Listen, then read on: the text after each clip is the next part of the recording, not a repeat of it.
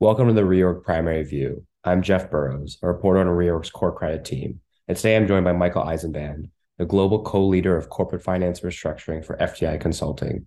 Today we're going to talk about FTI's new book, for which Michael served as the consulting editor for, the second edition of Navigating Today's Environment, the Directors and Officers Guide to Restructuring. Welcome, Michael. And off the top, what would you like to update this book? Thanks, Jeff. Really wonderful being here with you today. Thanks for inviting me. It's been a great process, a nice journey getting this book done. A lot of people really helped. It's as you mentioned, it's a second edition. We had done this book a little bit more than 10 years ago, and we'll talk about in some of the things here. I'm sure it's going to come up why we wanted to do a second edition. But I think it's important to point out that this book is the intended reader really are senior executives and directors who are really dealing with business distress. And I want to really point out up front, this isn't a novel. It was nice that you said this book by Michael Eisenband. My mother would love to have heard that. It's not a novel. It's more of a manual on how to deal with things. So I think the reader is going to find that they're probably not going to sit there and, stay up late at night, reading chapter after chapter. But what they're going to find, there are chapters that are very relevant to different things that they're going through. And they're really going to be able to use this book as a reference manual when things come up and they're dealing with business distress. And again, as I mentioned, a long journey, a lot of, I've been in this business a long time, so we really tapped into a lot of our good friends in the industry, a lot of different bankruptcy attorneys and bankers and other advisors. And it was great, getting together with them and collaborating on this. And it was actually very interesting and really fun putting it together. Yeah, and it certainly is timely as well. I mean, we'll talk about why an update was necessary, but it couldn't have come in a more pressing year as restructuring efforts look likely to increase, already have been increasing, bankruptcy filings look to go up, and it is a precarious year ahead. I'll start with my first question, and you mentioned in your chapter, J. Crew and Neiman Marcus were some prime examples over the past decade or so of up tiers, other creditor and creditor violence, in part that prompted an update of this book. Are you still seeing these sorts of actions, and would you expect them to continue, and how might they evolve further? So it's an excellent question, and it does tie into one of the reasons why we did this book. Just digressing a second, talking about the last 10 years, say 10 years, 15 years, 20 years. I've been doing this literally since the 80s, and it certainly has been an evolution. And it's not just the way restructurings are done, it's the players. And that's the main thing that hit this. It's a different set of players. And over the last 10 years, as we all know, the distressed traders really started coming in heavily. They started more than 10 years ago, but the last 10 years has just been, just a flood of distressed traders. And they changed the landscape. Even though the bankruptcy laws are the same, they changed the way they do things. We could also talk about after the length of cases, because this also impacts why cases are done so much more faster. So anyway, as it pertains to, J. Crew and Neiman Marcus, what you're dealing with are new money lenders coming in that are not your traditional commercial lenders. Okay. And obviously a lot of private equity money is coming in, playing in this space. And what they've done is been much more aggressive in terms of the credit documents, covenant light deals and such. And, making it much easier to carve assets out. And that's one of the things that happened clearly in J. Crew and Neiman Marcus, where you get assets that are carved out, and sent down to, an unrestricted sub. And then the senior lenders are actually losing some of their collateral, but based upon the documents, the credit agreements that they agreed to, under pressure from the new players out there, they didn't have as many remedies. So to answer your second question, this is going to continue and might even get worse. I mean, it's a very, very aggressive market. There's a lot of money out there still, even in this environment. There's a lot of money out there, and when there's a lot of money, chasing, not as many deals. It's supply and demand, and then you get watered down credit agreements and watered down covenants. And then when things hit the fan, and this is why the private equity wanted many of these covenants. When their assets, their investments get in trouble, there's other ways to get more liquidity into the situation without having to file Chapter 11, for example. So I still think that's going to continue. And really insightful stuff. One of the other things that you had mentioned was a big change over the past decade or so was monetary action. And particularly in recent months, recent quarters, we've seen a huge rate hike. How would you say the Fed's hawkish rate path and signaling that rates will be higher for a longer period of time, how does that change or impact your outlook for restructuring and bankruptcies as this tide of easy money that was so prominent over the past decade, as that recedes? Well, it's interesting because I want to really think about my answer, because I want to think about, is my answer today different than it would have been last Tuesday, because today's Right. Tuesday, before the whole situation with SVB went down. So let's first answer it before, and let's answer it how I thought I would have answered this question, and then let's see if there's any change. So clearly, and I've been through, as I said, been doing this a long time, been through a lot of different cycles. They're all similar, but they're all different. Clearly, there's still a lot of money out there, but interest rates are going up. Companies are going to be more stressed. Credit is getting a little tighter.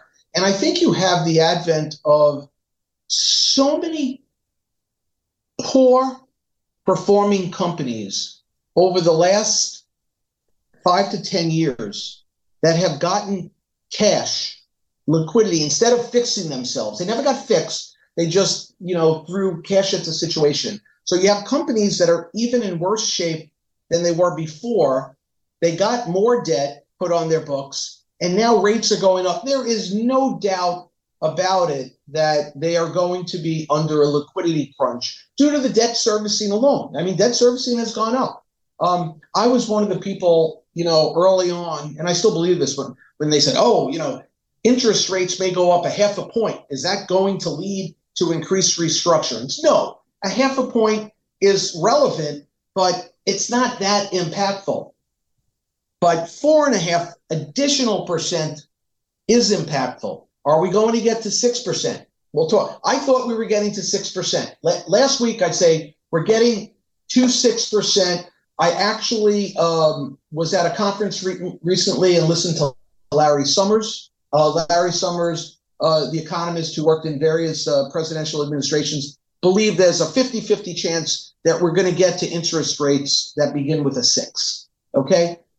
Again, what just happened now with SVB and Signature is impacting that. A lot of people think that the Fed, is going to pause it.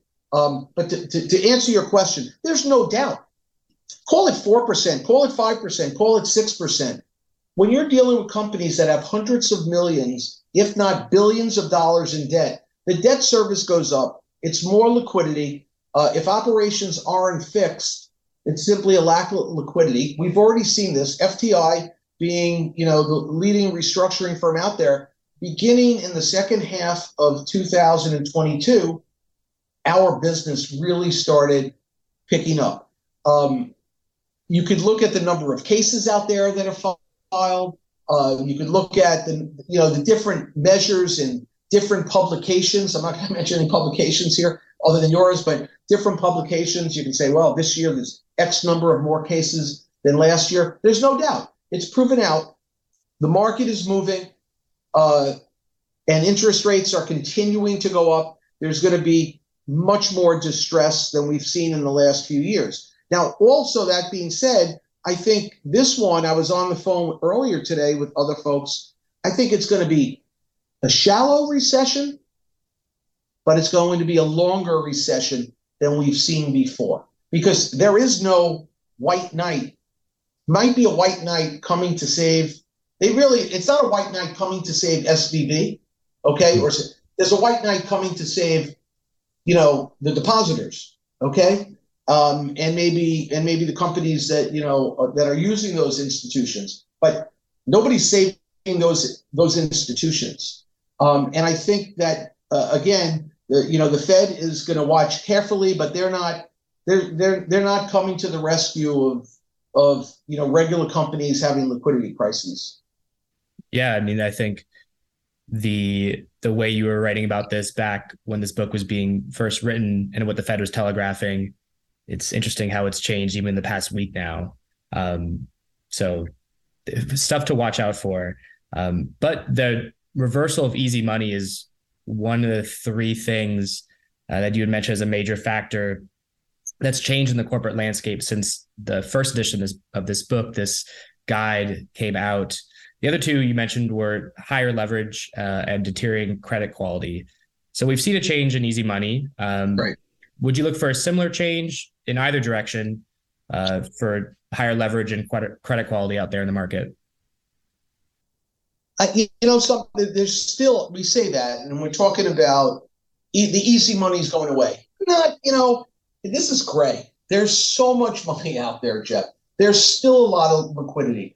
What's the expression that, hole burning in your pocket? You still have these, institutions, funds, that were put together to lend money.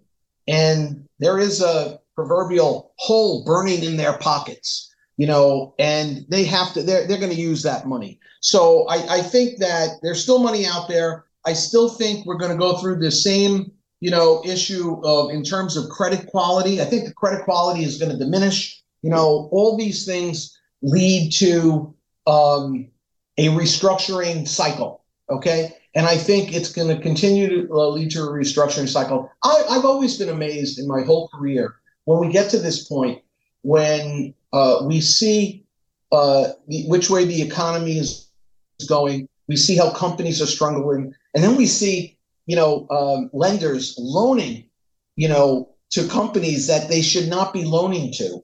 And we, in our business, we used to, and we still say they're just, they're creating our future inventory. And we see that. So you're going to continue to see, I think personally, poor credit decisions. It's ultimately half of what keeps us in business. Poor operating decisions, poor lending decisions keeps us in business. But I think that trend is going to go out there. I think there's still a lot of money compared to, prior cycles, and that money is going to be put in use. And we're going to continue. That's why I think this cycle is going to go on for quite a while. Yeah, certainly the amount of cash that some of these firms still have to deploy is quite large. So I think the amount of money out there in the market is still plentiful. One other interesting note about the past decade or so, but even much more recently than that, a lot of new entrants into the leveraged lending market, such as BDCs, private credit funds, direct lenders. How have you seen these type of entrants change the restructuring landscape? And might more players involved in a restructuring, involved in a bankruptcy, complicate these processes going forward? It's interesting you say that. So I think it's going to continue. Okay, it's going to continue. A lot of folks making a lot of money. Some people make bad decisions; they lose money, but a lot of folks making a lot of money. And I think it all ties together with how much money is out there. But I think it's interesting when you think about this. The length of a restructuring, be it in court or out of court, the length of these restructurings are much shorter. Yet the cases are much more complex. So it's really, when you think about it, it's because of these, very, smart, aggressive folks coming in, and a lot of money. So it's kind of like it kind of, I don't even know what the word is, but it's really two things going against each other, right? You would think the more complex the case is, the longer it should go. But because of all these new entrants in here and the advent of all this money, to answer your question, I think that money is going to continue to come in a lot of different forms. I do lament the fact, I hate that I'm going to come across so old, that I've been doing this for so long in the 80s, but we used to call it, restructuring and reorganization, not just, restructuring. We used to fix businesses. Cases were longer, not because there wasn't as much money coming in, but people wanted to fix the problem. We would go in, and the first thing we would do is say, okay, there's a stay, bankruptcy, there's a stay. Okay, what's wrong with the business? The business has a fundamental problem. Let's put everything on hold. Let's fix the problem. We fix the problem, put together a business plan, come up with a valuation, and then negotiate with the creditors on what the return is going to be. Now, there's too many distressed players coming in. They're buying the debt at 40 cents on the dollar. If they can get out at 55 cents, in 4 months, what a return. Company's not fixed. Mm-hmm. We see way too many Chapter 22s than we ever did before.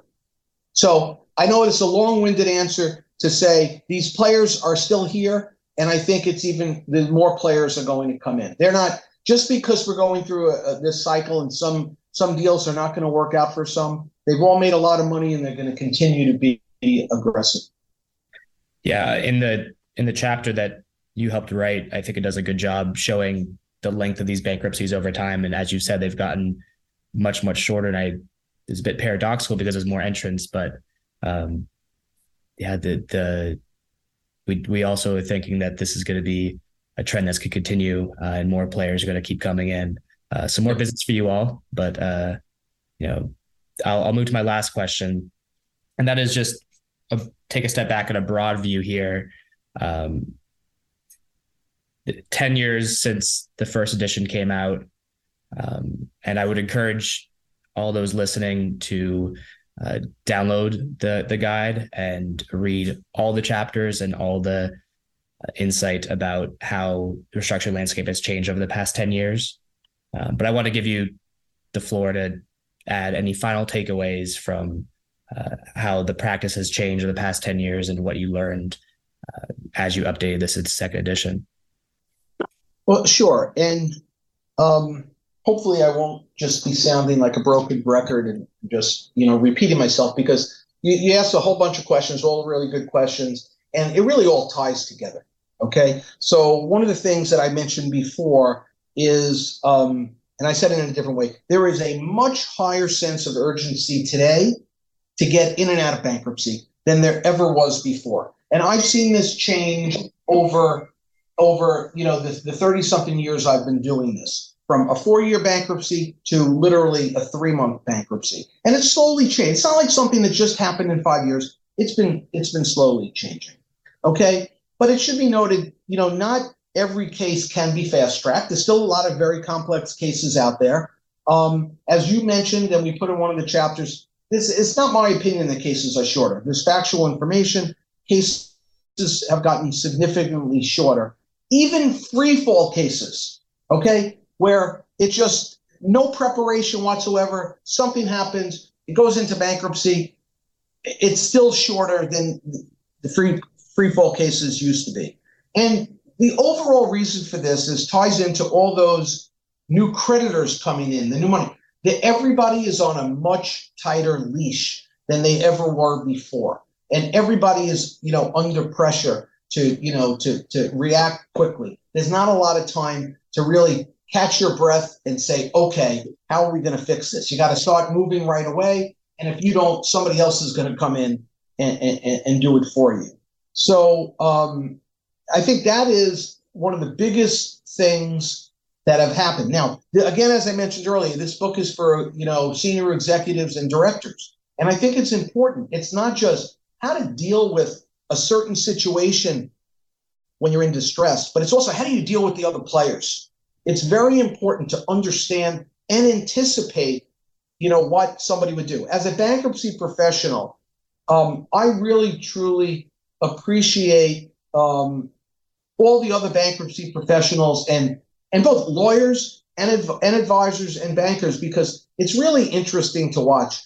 Jeff, you could go to a meeting in the morning on a case, and FTI is representing the company, and with a certain set of attorneys. And on the other side of the table is the unsecured creditor committee and the senior lenders, and they each have their own advisors and their own attorneys, and you're busy for hours negotiating. And then you leave and you go to another meeting in the afternoon, and now FTI is representing the senior lenders, and it's like musical chairs. And so everybody understands this situation. It's a very small community, but things are moving at a light speed nowadays. And again, I'm thrilled that we did this book. I'm thrilled that the reception so far is really good, and I think it's going to be really, really helpful for those people that are not, because this is really meant for folks that don't do this on a daily basis, to tap into some of these things, not just understand how to deal with it from a financial standpoint, but how to deal with the players that are involved. So that's my spiel. Yeah, no, it's been great. And maybe we'll talk back again in 10 years about the third edition and see where things have changed then. I want to thank you for joining. And the best place for people to download the book is on FTI's website. And I want to make sure everybody can read this, because we also agree that it's been a very helpful book book guide for us all to tap into. Thank you, Jeff. It's wonderful being here, and thanks for inviting me. Yeah. So thank you all for listening. And once again, thanks, Michael. Please read the book. We highly recommend it. And we'll have an episode again next week. Thanks all.